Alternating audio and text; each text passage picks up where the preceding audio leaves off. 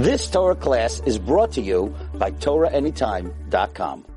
So everyone who's watching, because they just came in, whatever it is, we're talking about that Rosh Hashanah is coming up, and it should be pretty scary that on Monday night we're going to be in a court case, and we're going to be in a court case of life. If we're going to have life next year, and all the other stuff that you pray for. Doesn't matter if you're not alive. You can't have parnasa, you can't have kids, you can't get married, you can't do anything. So then the basis, foundation of the thing that we're going to pray for is life. And that's very, very important. You should really be very scared, but you shouldn't be really scared. So we'll give you an example. You got a summons, a ticket, you were speeding, and now you know on Monday or Tuesday you have a court case, and you really don't want to get points, because they're going to take away your license because you're not 18 yet. If you get points, they're going to take away your license, and you're all nervous, and you have an appointment at 11 o'clock in the morning in courtroom number 3. Baruch Hashem, you know your father is the judge in courtroom number 3, and not only does he love you and you have an amazing relationship, but you are his only child. Whoa. Not that if he has more kids, you have 10 kids, you love each kid like an only child, but yeah, you're his only child. So there's no way you're gonna be guilty. He's gonna find a way to say, it's a cop's fault, whatever. He didn't see it, the machine wasn't working, whatever, he's gonna, right? So that's amazing. Baruch Hashem, Rosh Hashanah, we're coming in front of our Father, and He considers each one of us His only child. So we're good to go. What are you worried about? Because the bottom line is, if you have a bad relationship, then you're not going to be so sure that you're going to win the case. So a young lady asked a question, and she said, 1 second, what's the use of life if you're sick, or poor, or depressed, or anxious? Like, maybe I'd rather not live. She didn't say that, but maybe I'd rather not live. So there's a Mishnah in Pirkei Avos, and the Mishnah in Pirkei Avos says that 1 second in this world is greater, 1 second of Maisim Tovim, good deeds, and Tshuva in this world is greater than the whole Gan Eden, the whole Olam Haba, the whole everything. 1 second in this world. Because in the next world you can't do nothing. You can't do any mitzvahs, you can't do kibbutz v'aim. I don't know if you can even make someone smile. I don't know. I don't know exactly what goes on over there, but you really can't do anything. So 1 second in this world is greater than the whole next world, and 1 second in the next world of enjoyment is greater than all the enjoyment of this whole world altogether.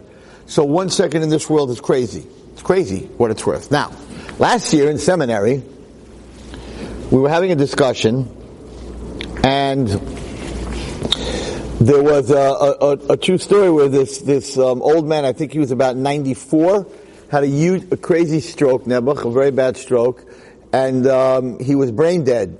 His brain didn't get any blood, and his brain died, and he had MRIs, CAT scans, they did everything, and there was no brain waves whatsoever. So how was he alive? So by Judaism, you're alive if your heart's beating.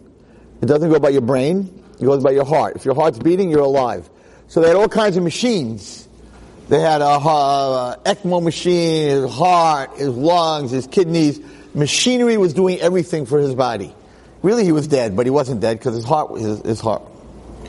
At the same time, he was in the hospital, laying there like a vegetable.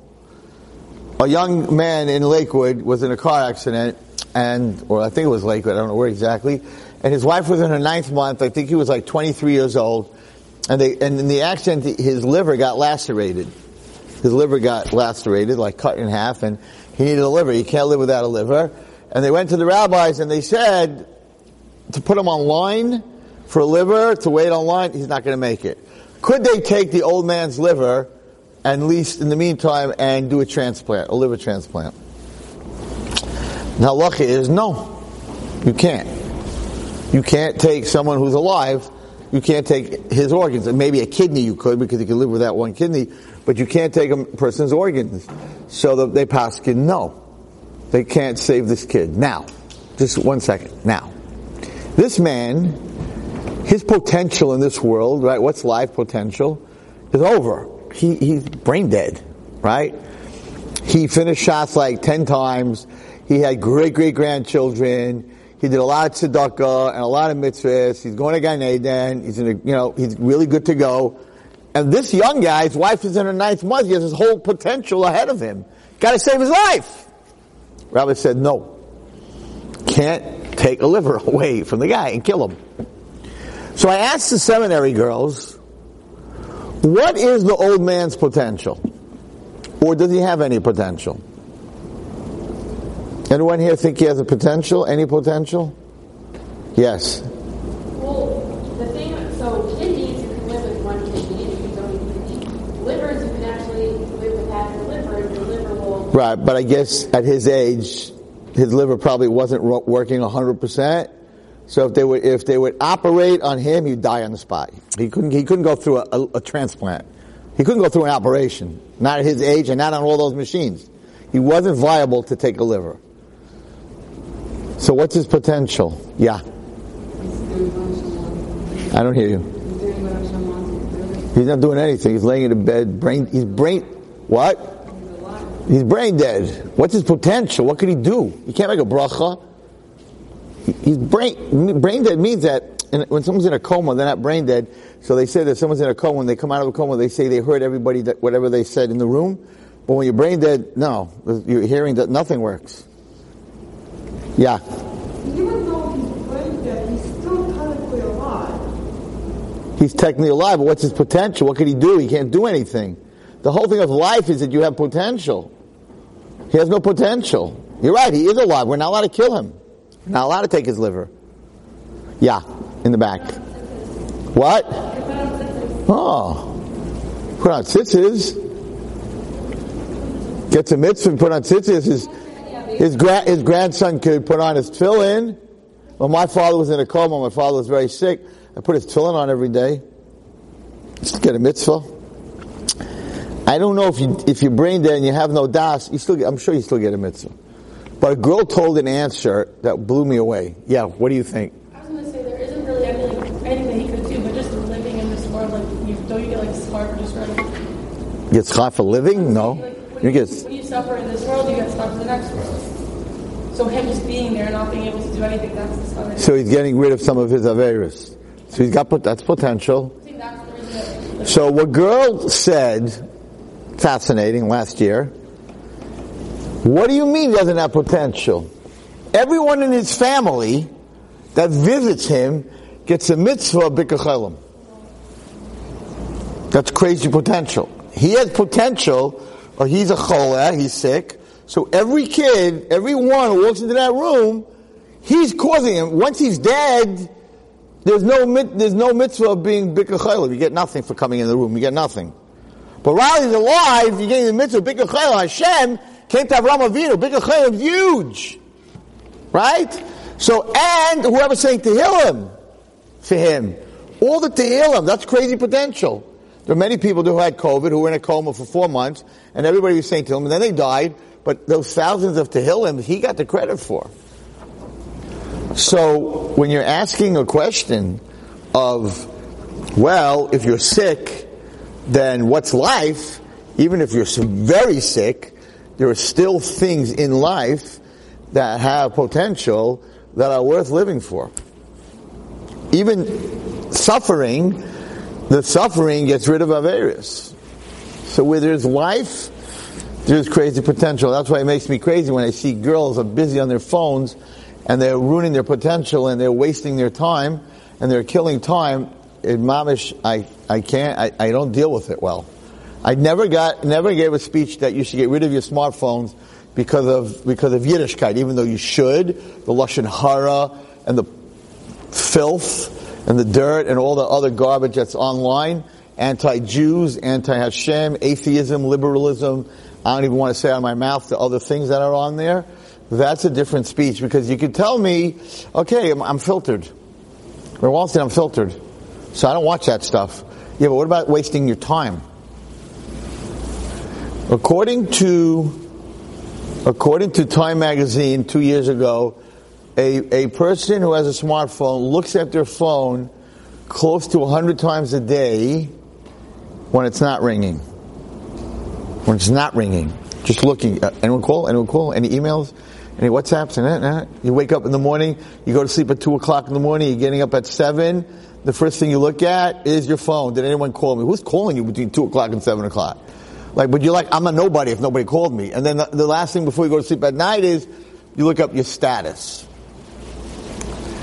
Girls, and everyone who's watching, let Rabbi Wallerstein tell you a secret. It was worth coming today just to hear this secret. A secret. Next Monday night, Rosh Hashanah, is when your neshama is going to find out its status. Not what your status is on WhatsApp or on your smartphone. That status is the Satan status. Your status, mi yichye, mi yamos, mi yishake, mi yitaref, the real status comes out of Rosh Hashanah. Don't fall for that fake status. Just like, we have now, right now, we started Vino Malkeinu. I don't know if any of you have watched Vino Malkeinu. So we did 3 nights. Amazing. You can go online. It's Gav and myself and the 2 Ben Shushans and Ezra Max and Rabbi Eli Mansour. And wow, it's not normal who's speaking. And Jackie Beatone and Yemima Mizrahi, Charlie, like every Y.Y. Jacobson. It's like the top of the top of the top of the top. And the people that, so we charge $36, or if you want to listen to all of them, which is like 15 hours of shiurim, so it's $54, whatever. So I don't understand the internet at all. And the people that work for me are like, listen, Rabbi Wallerstein, it's not good enough. We're in the Yated, in the Flatbush Jewish Journal, we're in the Bina, and they're like, no, you have to, if you don't have a presence online, and you don't go to the WhatsApp and the bloggers, right, then the girls are not going to find out about it. So I still didn't do that. But the bottom line is, one of the people, and I didn't know what they were talking about, said, oh, if she puts it on her status, then 2,000 people are going to see it. They're like, what's her status? Like, what is that? You make up your own status? So the bottom line is that the real status is on Rosh Hashanah when they decide where you're at. And that's that's the real stuff that you gotta worry about. So anyway, this person who's brain dead has amazing potential. Surely all of us, we're not brain dead, Baruch Hashem. Most of us are not anyway, right? So, your potential is crazy, amazing. But you need to tell Hashem on Rosh Hashanah, like, why do you want life? Your neshama is going to stand in front of Bezdin, Shalmayla, and Rosh Hashanah, Kivnei Maram, one at a time. And Hashem's going to ask, okay, so Miriam, I'm just giving you a name. Miriam, what, my daughter, my beloved daughter, Miriam, what do you want? What do you want for Rosh Hashanah? And you can say, Hashem, I want to live. And the Sultan's going to say, Hashem, she asked for that last year. And you gave it to her. She's still alive a year later. Could we, Hashem, do you mind if I show you what she used her year of life for? And they're going to play you video. And they're going to show every minute of the last year what you did. I don't know what you did, but they're going to show every minute of what you did, and the Sultan's going to say, that's why you're going to give her another year to watch movies? To be talking to her friends all day on her phone? That's why? He's a prosecuting lawyer. This guy's not a joke. Sultan wants you dead. Because as long as you're alive, you can do mitzvahs. He wants you dead. He is coming to court to get you, find you guilty, punishable by death. He don't play games. And they got the tape. Not only that, it's much easier for them now, because all they need to do is go to Verizon and Shemayim, and they could play exactly how many minutes you were on technology. Verizon can tell you in 1 second how many minutes you want on Verizon. And the son's going to say, Hashem, she should be in Shemayim, because in Shemayim we don't have phones. Like, what do you do? Why are you putting in, look what's going on with her. So you have a couple of days, and you need to think about, what's my defense? Why does Hashem need me in this world? What am I offering? And I think you should I write on a piece of paper what next year I want to do, if Hashem gives me another year, and then the next year I open up the envelope and see if I did it. I write every year and put it in my envelope. Like, this is what I'm going to do this year. And I look to see if I did it. And also very important, I'll get to in a second, very important, it's a Yekesha minig. It was a minig for me growing up. Very beautiful minig. And that is, one of the main judgment points, girls, on Rosh Hashanah is Hakaras HaTov. Did you appreciate that Hashem gave you another year last year? Because if you didn't, why should He give you another one? So like the first judgment is that you a person who has appreciation, who has gratitude, or you have no gratitude for anything. So that's another thing the Yetzer Hara uses against us. That's why I wrote a book, Let There Be Rain, on gratitude. Hashem is very makpid in gratitude. So it's a Yekesha minig. We write a letter before Rosh Hashanah to our parents, one to my mommy, one to my tati, my mother and my father, a letter of thanks for the past year, even if you're married, doesn't matter, and we put it underneath their plate by the Rosh Hashanah meal, Rosh Hashanah at night. We don't seal it so they don't have to rip it, we just close it, and the parent gets to read the thank you note that the child wrote to them for the past year. We changed this minig, and now we're into the kids should write to the parents, but the parents should also write to the kids a note about how proud they are, and sisters and brothers should write to each other. Imagine Rosh Hashanah at your table, everyone's opening up envelopes of siblings and parents and writing that they appreciate everything that you did that year. If you have that, you got nothing to worry about. You don't have to worry about Rosh Hashanah or Yom Kippur. If you have gratitude and you show Hashem that you appreciate what your parents did, I know there are kids here who don't have that good relationship with their parents, but there's always, if you can't find something good, that's what Hakaras HaTov means, recognizing the good even in the bad. If you can't find something good, there is something very wrong, dysfunctional with you. You should always have the ability to find something good. Not everything good, but something good. Someone had fever. During COVID, I had fever for 2.5 weeks. I got COVID in February. I had fever for 2.5 weeks. I didn't have, Baruch Hashem, the breathing problems, but at my age, when you get fever as an adult, your whole body feels like someone took a sledgehammer and just whacked you, and you have no koyach. And no matter how many times I took the minute the Tylenol wore off, I had 2.5 weeks. What are you going to thank Hashem for having fever for 2.5 weeks? I'm laying there for 2.5 weeks. I couldn't give a shit. I couldn't come to school. Right? What is it to thank Hashem for having fever for 2.5 weeks? So I thought about it. Why does a person get fever? Why does your temperature go up? Because there's a battle. When your antibodies fight the flu, anything, right?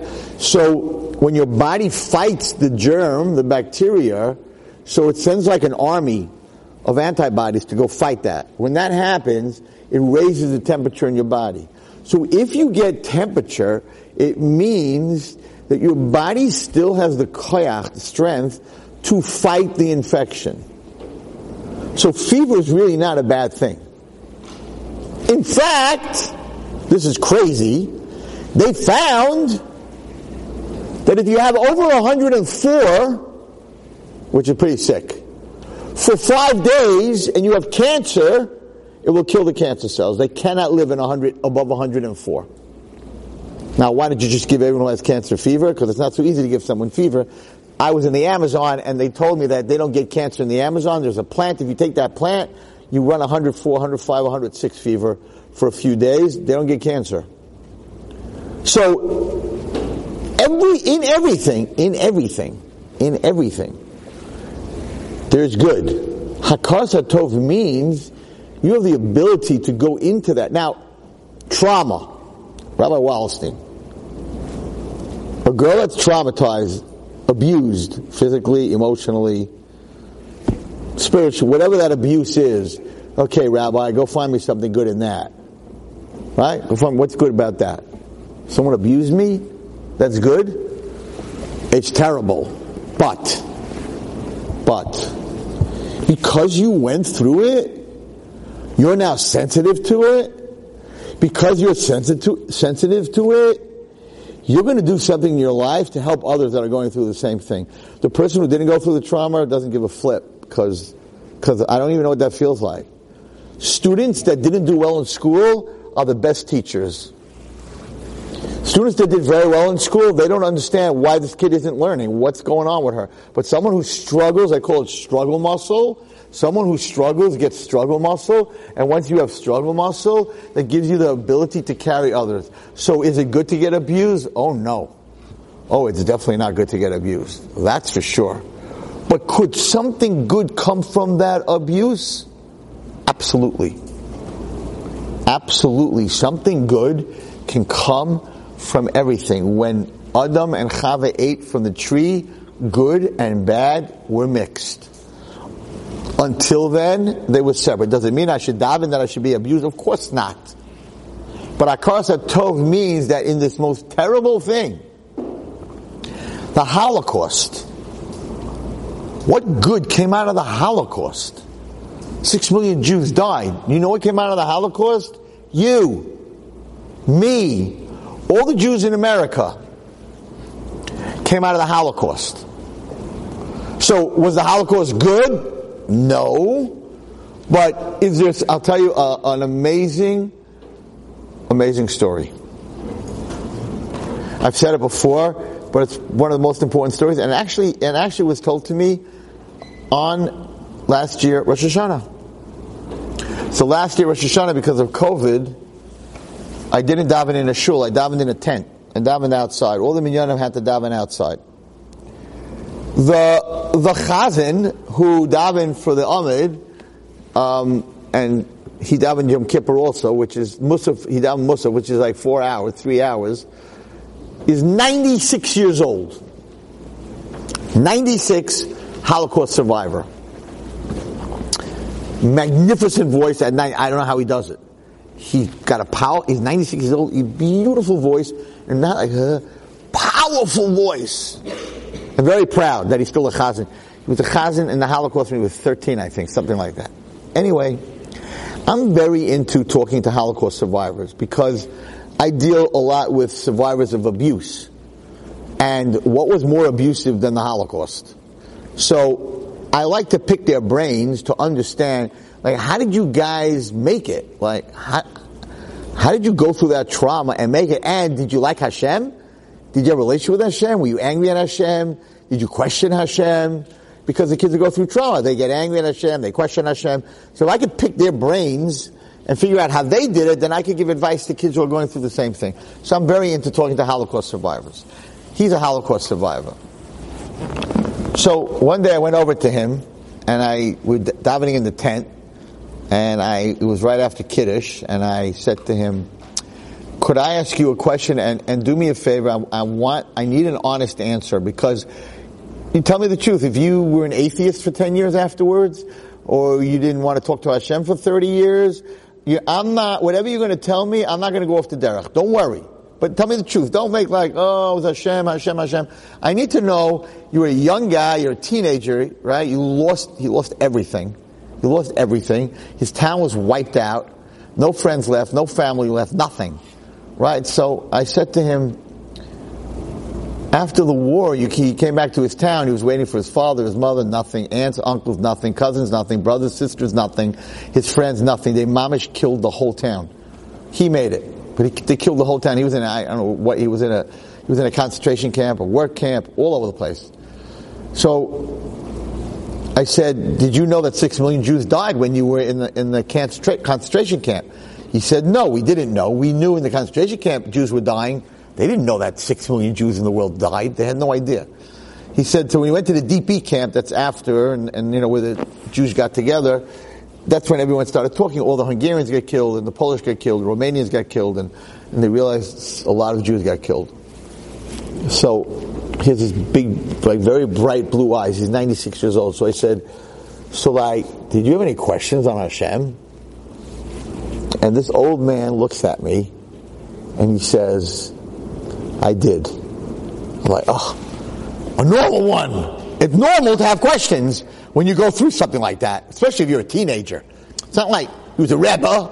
He was a teenager." I said, "Oh, you did have questions?" He goes, "Yes, I had one question." I'm like, "Okay, do you mind sharing with me? Like, what was that question?" He says, "One night, I was crying. I had nobody." He says, "You don't understand. You're in the world. You don't speak the language. You don't know anyone. You have no reference. There's no reference. You don't have a friend. You don't have a neighbor. There's no reference. You're like a fish out of water. There's no connection. There's no one you can bounce off." He had nothing. He said, "I looked up. I was crying." He says, "I looked up at Shemayim. I said, Hashem, I have one question I want to ask you. I just heard that millions of Jews died. Why did you save me? Why am I special? What did I do good that you saved me? Not, why did 5 million Jews die? How could you do this, Hashem? You're evil, you're mean." No. That wasn't his question. Hashem does what he does, and I don't know what he does, but I'm a nobody. Why did you save me? That was his question. Not why anyone died. He said, "But I want to tell you, Rabbi Wallerstein, what I did." He said, "Hashem, I don't know why you saved." It's a true story. The man told me this himself. It's not in a book. He said, "Hashem, I don't know why you saved me. Everyone else in my town died. I don't know why you saved me, but I'm going to tell you something." He was a teenager. He said, "Believe neder, when I die, after 120 years, he's almost there, he's at 96, he should live till 120. Now he's 97 this year. He says, when I come to Shemayim, I'm going to have proven to you that you made a good choice." That's what he said. I'm going to prove to you that he made a good choice. Rabbi Wallerstein, you heard me daven today for the Ahmed? He made a good choice, no? I'm a good Baal Tefillah, no? And my grandchildren's in Brisk. And the other one's a Rav. And the other one's a doctor. And he starts telling me about, he's got Kanai Nahara, great-great-grandchildren. And he goes through the whole list and he goes, Hashem made a good choice. I made up my mind as a teenager, I'm not going to waste the choice that Hashem made. Do you understand? He came through this trauma, and all he's looking at back is not his trauma, but that I got out alive in one piece. I'm going to prove to you that you made a good choice. I'm going to be a survivor. I'm not going to be a victim. I'm going to be a victor. And that, girls, is a choice that everyone has. What happens to you in your life, most of it, is not your choice. Rav Shimshon Pincus, I would always say what he says. He says the biggest stuff in your life was not your choice. At least till this generation. Boy or girl wasn't your choice. Right? Even though today in the non-Jewish world, in the liberal world, you pick your gender. Baloney, you don't pick your gender. You're either a girl or a boy. That whole thing is a bluff. I'll tell you a cute story. I'm not telling any of you to date this boy, but he's a funny guy.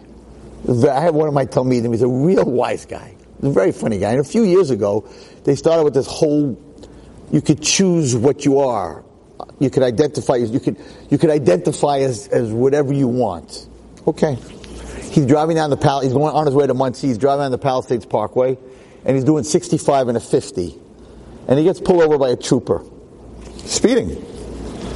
He rolls down his window, and the trooper says, license, registration, insurance card, you're doing 65 and a 50. Son, that's how they talk, with their hat. Son, you're getting a summons. And my Talmud looks up at the trooper and says, you can't give me a summons. Chutzpah. You don't talk to these guys that way. And he says, excuse me, son? Why can't I give you a summons? I just see it happening because I know that. And he looks at the trooper and he says, because this morning I decided to identify myself as a duck. That's what he said. Trooper said, excuse me, what did you say? He said, I am a duck. And a duck can't speed. And the trooper said, get out of your automobile. And he put him in handcuffs. And he made him walk a line because he thought for sure he was high or drinking, like, you're a duck, like, right? And then he got 3 tickets. One for speeding, one for answering back a state trooper, and he had some kind of broken tail light in the back. I said, and then whatever, he had to go to a lawyer because all those points, whatever it is. He says, but Rebbe, it was worth it. When I told him I identify myself as a duck. So we live in a crazy world. You can identify yourself, identify yourself as anything that you want. But the Maisa, no matter what Rav Shimshon Pincus says, that girl or boy is huge. You're born a girl wasn't your choice. Who your parents are, that's very big. Right? Who your parents are is very big. Not your choice, who your parents are. Even though I never saw it, someone told me there's a story in Shamayim, before you come, you pick your parents, and some girls are like, I don't believe that because there's no way I would have picked those people. But they say you pick your parents, you pick your siblings, you pick this, you pick that. I don't know. I never saw it. I never saw that. It does, and the Neshama comes, sees the world, and swears that it's not going to do Avera, stuff like that. But it's not your choice who your parents are. It's not your choice that you're a girl or a boy. It's not your choice you're born a Jew unless you're a ger. That's huge. You're born a Muslim. You can be born a Christian. You're born a Jew. You're a girl. Those are your parents. It's not your choice how many siblings or who your siblings are. Not your choice. Pretty much where you live till you're married, wherever your parents live, South Dakota, Brooklyn, Flatbush, wherever it is not your choice. And who you're going to marry is not your choice. Rabbi Wallerstein, don't tell us that. Because 40 days before you come to the world, they say, Bas, this girl is going to be married to this boy. So they announce it 40 days before you get here. It's very beautiful, Dvar Torah. So if that's the case, why do you need the emotion of love? I'm going to get myself into trouble here because there's a lot of people out there that say, you don't need that, you get married, you find it later. I don't come from that school.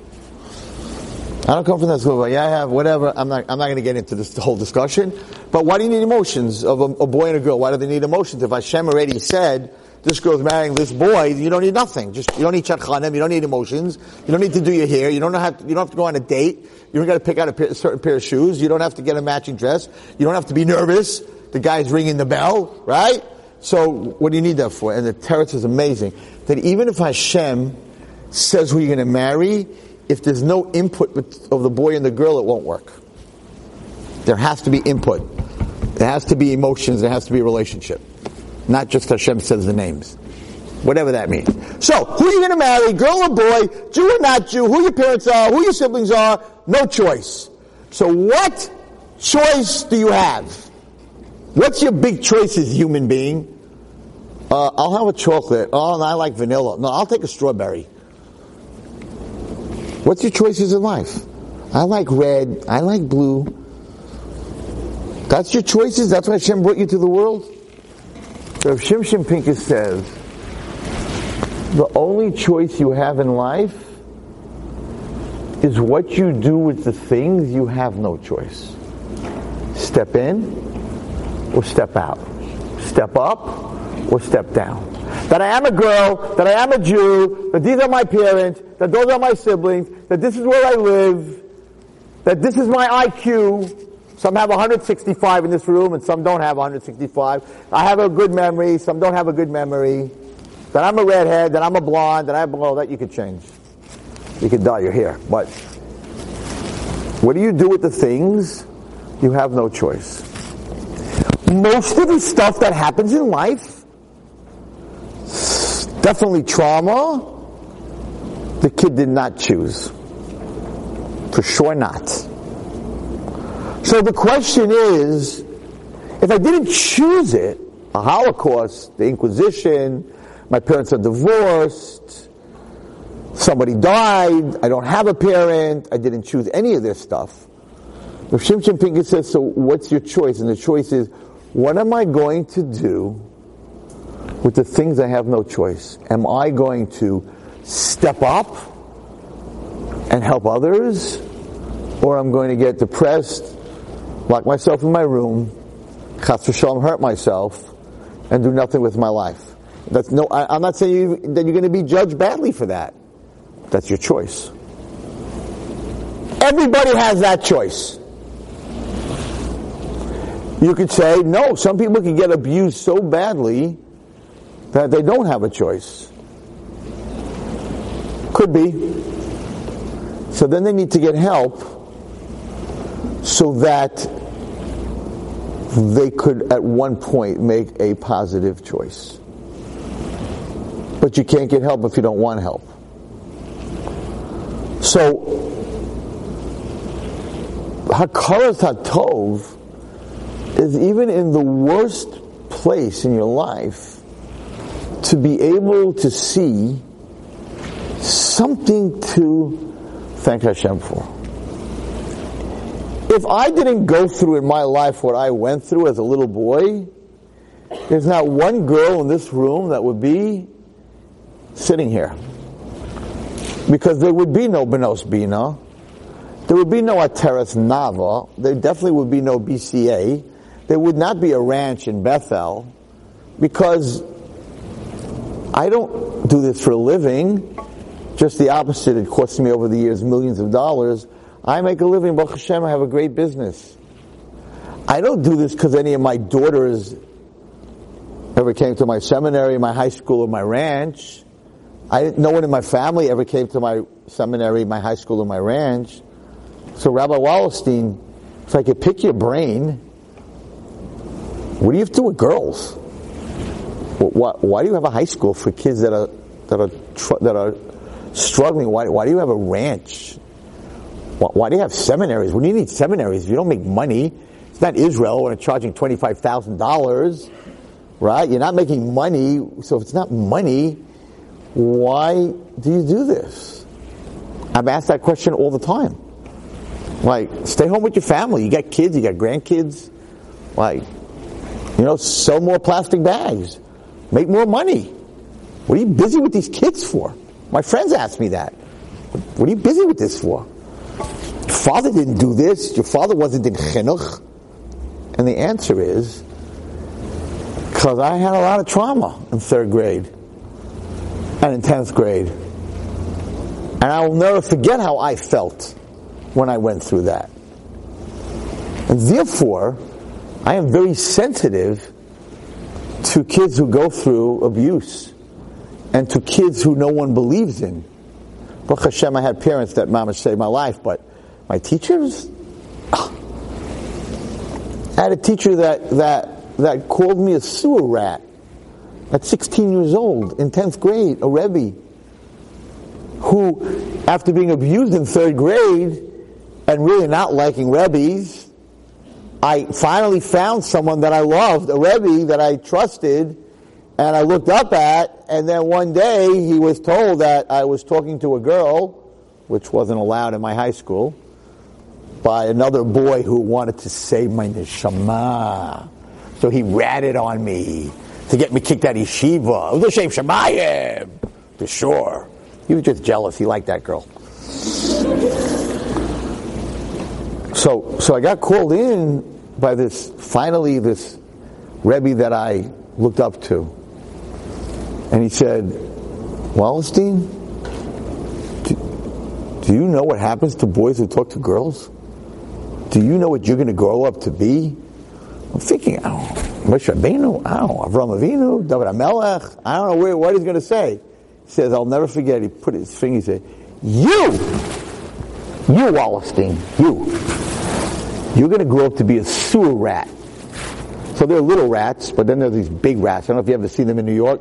They got those long tails. Imagine the man that you love, the man that you finally is going to help you get through your trauma that you had in third grade. Just told you I was 16 years old, tough guy. I was a tough guy. Someone once said something I didn't like in yeshiva. I broke his nose. They threw me out of yeshiva. I was like, you didn't talk to me the wrong way. I was a hockey player. My whole thing was that during a hockey game, I needed stitches, got stitches, and came back to play in the middle of the game. Like, I was a Marine. I didn't cry. You couldn't get me to cry. And now this man's calling me a sewer rat. That's pretty heavy. I remember going into the bathroom in my high school, and I closed the stall to the toilet, and I just started crying, so out of control that like a little kid when you go, oh, and you can't catch your breath. I was 16. Everything that happened just all came out. I just fell apart. So I know what it means to be embarrassed. I know what it means to someone that you thought looked up to you tell you that you're garbage. I know what it means for people to give up on you. Actually, my parents didn't, but everyone else did. By far, you girls don't know me. By far, the least likely to be successful in chinuch. I didn't know how to spell the word Gemara when I went for my first Rebbe job. I spelled the word Gemara wrong. The guy, another rabbi, embarrassed me and said, are you like a ger? Or are you about tshuva? Like, how dare you come to my school and want to teach 6th grade boys, but you don't even know how to spell Gemara? What he should have said is, okay, I'll look at your resume and I'll call you back, and then probably went into the room and started laughing like, this guy's 20 years old, he doesn't know how to spell Gemara. I didn't know how to spell Gemara. I was like the least expected ever to teach kids. In chinuch. I always loved kids in camp. I was the man, hockey player, drummer, I'm a musician. Always was good with kids, but not Torah, not. So, yeah, Wallenstein is very sensitive to being embarrassed and feeling like that, specifically in school, not at home, but specifically in school.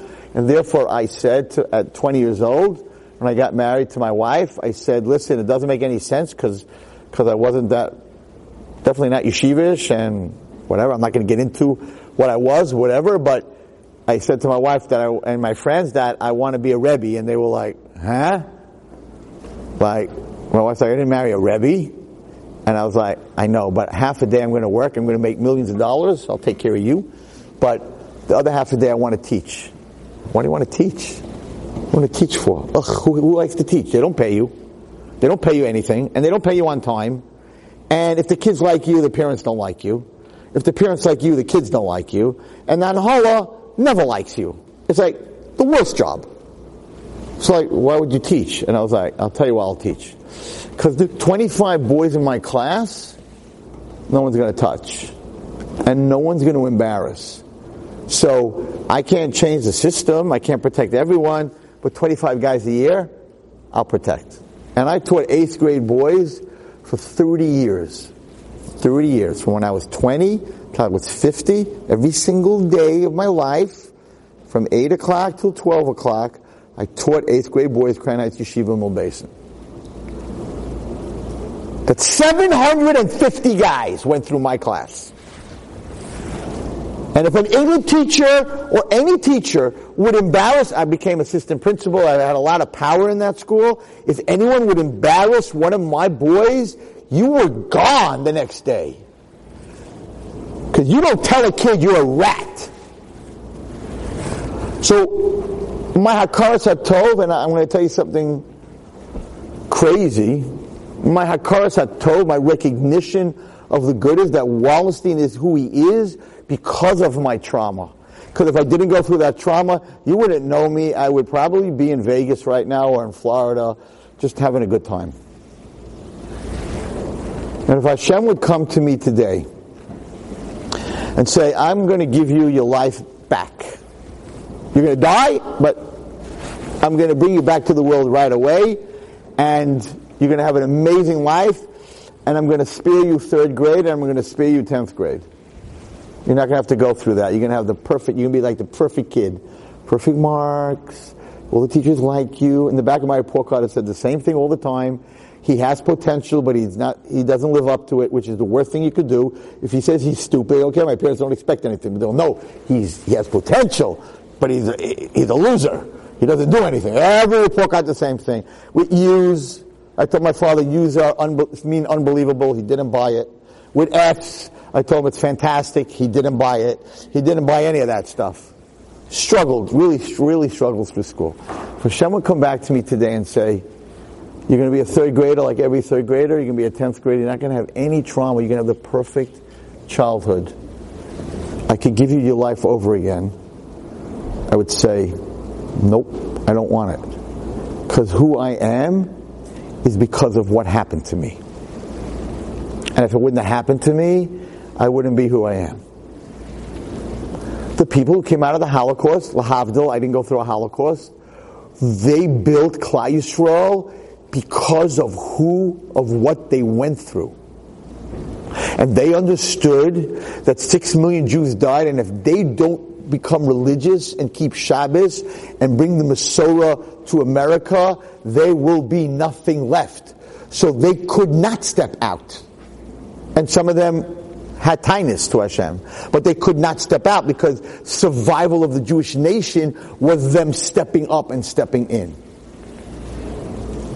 So you need to go Rosh Hashanah and say to Hashem, I don't need the trauma, but if I went through it, give me the strength to use it, this muscle, to use it to help others.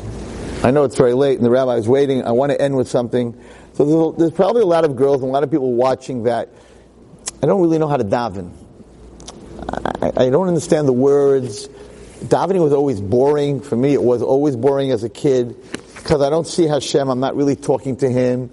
So like when you get older, you daven with more kavanah because I need children to be healthy. I need my grandchildren to be healthy. I need parnasa. Your wish list when you're older is much bigger. When you're a kid, it's like, what do I need? A new dress?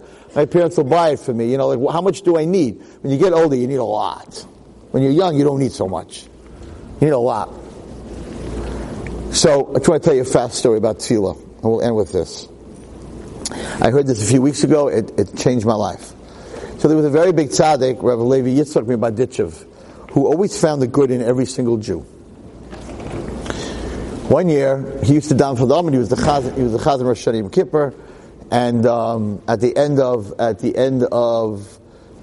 during Ne'ilah, he would sing a lot, and L'shan Haba Yerushalayim, and Hashem Elokim, and because he davened and he saw that Klal Yisrael broke all the Gzeiros, he was very lebedik. He was jumping up and down and singing, and they come to Ne'ilah, and the whole Yom Kippur, there's something very wrong. He's very depressed. Rav Levi was not ever depressed. The whole davening, he's not singing Kaddish, he's very depressed, and the people in the shul are very worried that there's a very bad Gzeira. There's something very wrong. He had Ruach HaKodesh. Something's very wrong. Towards the end, there's about a half an hour left to Ne'ilah, to Shul and Yom Kippur. This peasant walks in. Farmer. Wasn't there the whole Yom Kippur. Didn't pray, nothing. Must have been working in the field. I don't know what he was doing, whatever. Comes into the Shul in his weekday clothes. Sits in the back, takes a sitter, sits in the back, opens the sitter, but doesn't even look into the sitter. And he's just sitting there and he's mumbling something. 10 minutes after he gets into the shul, the whole face of Rav Levi lights up, and he starts singing, and he starts dancing. Something happened. Okay.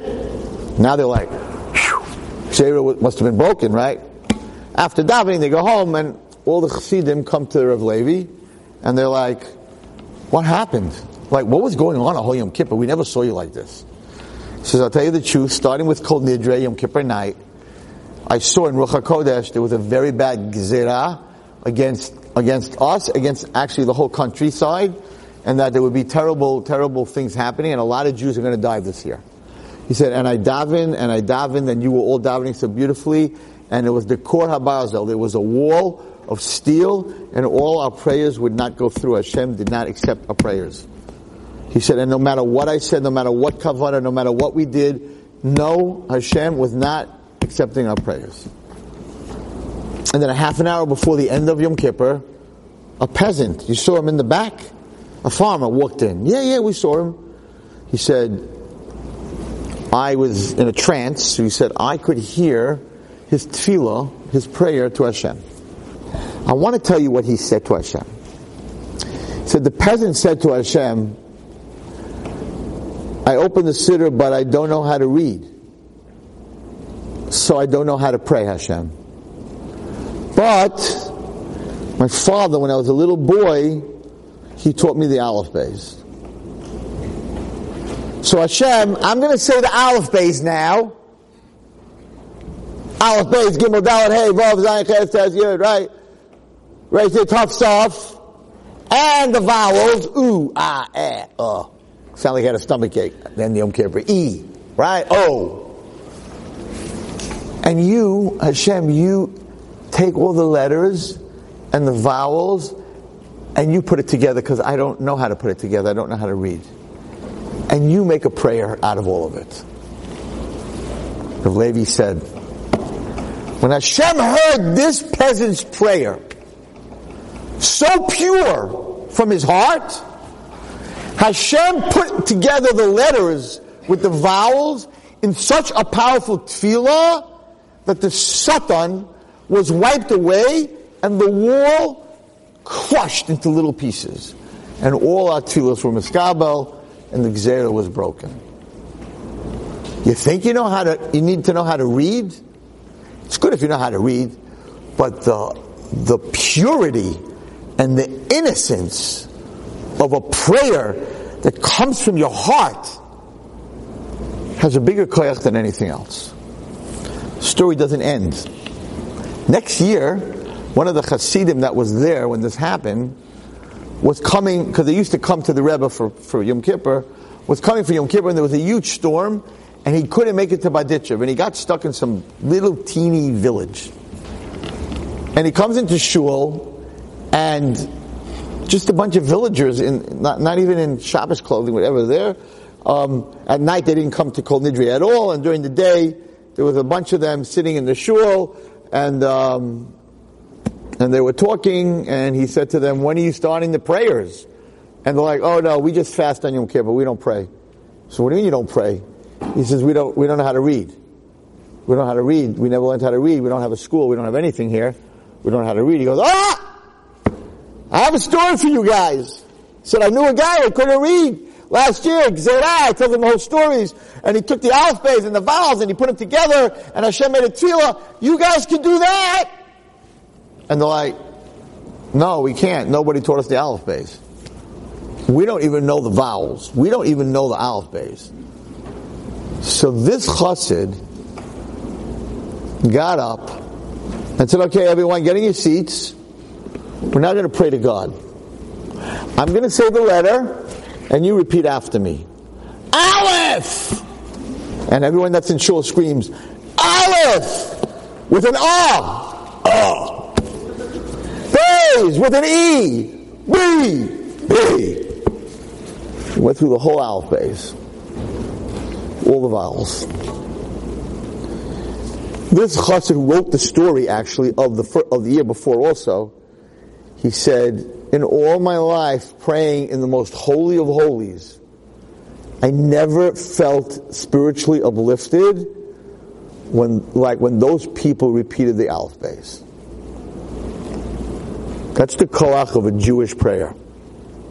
So even if you don't understand the words, you can always ask Hashem to help put your tefillah together. May Hashem be mekabel all our tefillahs. May He give you the third eye, the eye that gives you the vision to be able to see in the worst of times, in the hardest of times. There's always something good. Thank you. Be matzliach. Have a ksiva tova. You've just experienced another Torah class brought to you by TorahAnytime.com.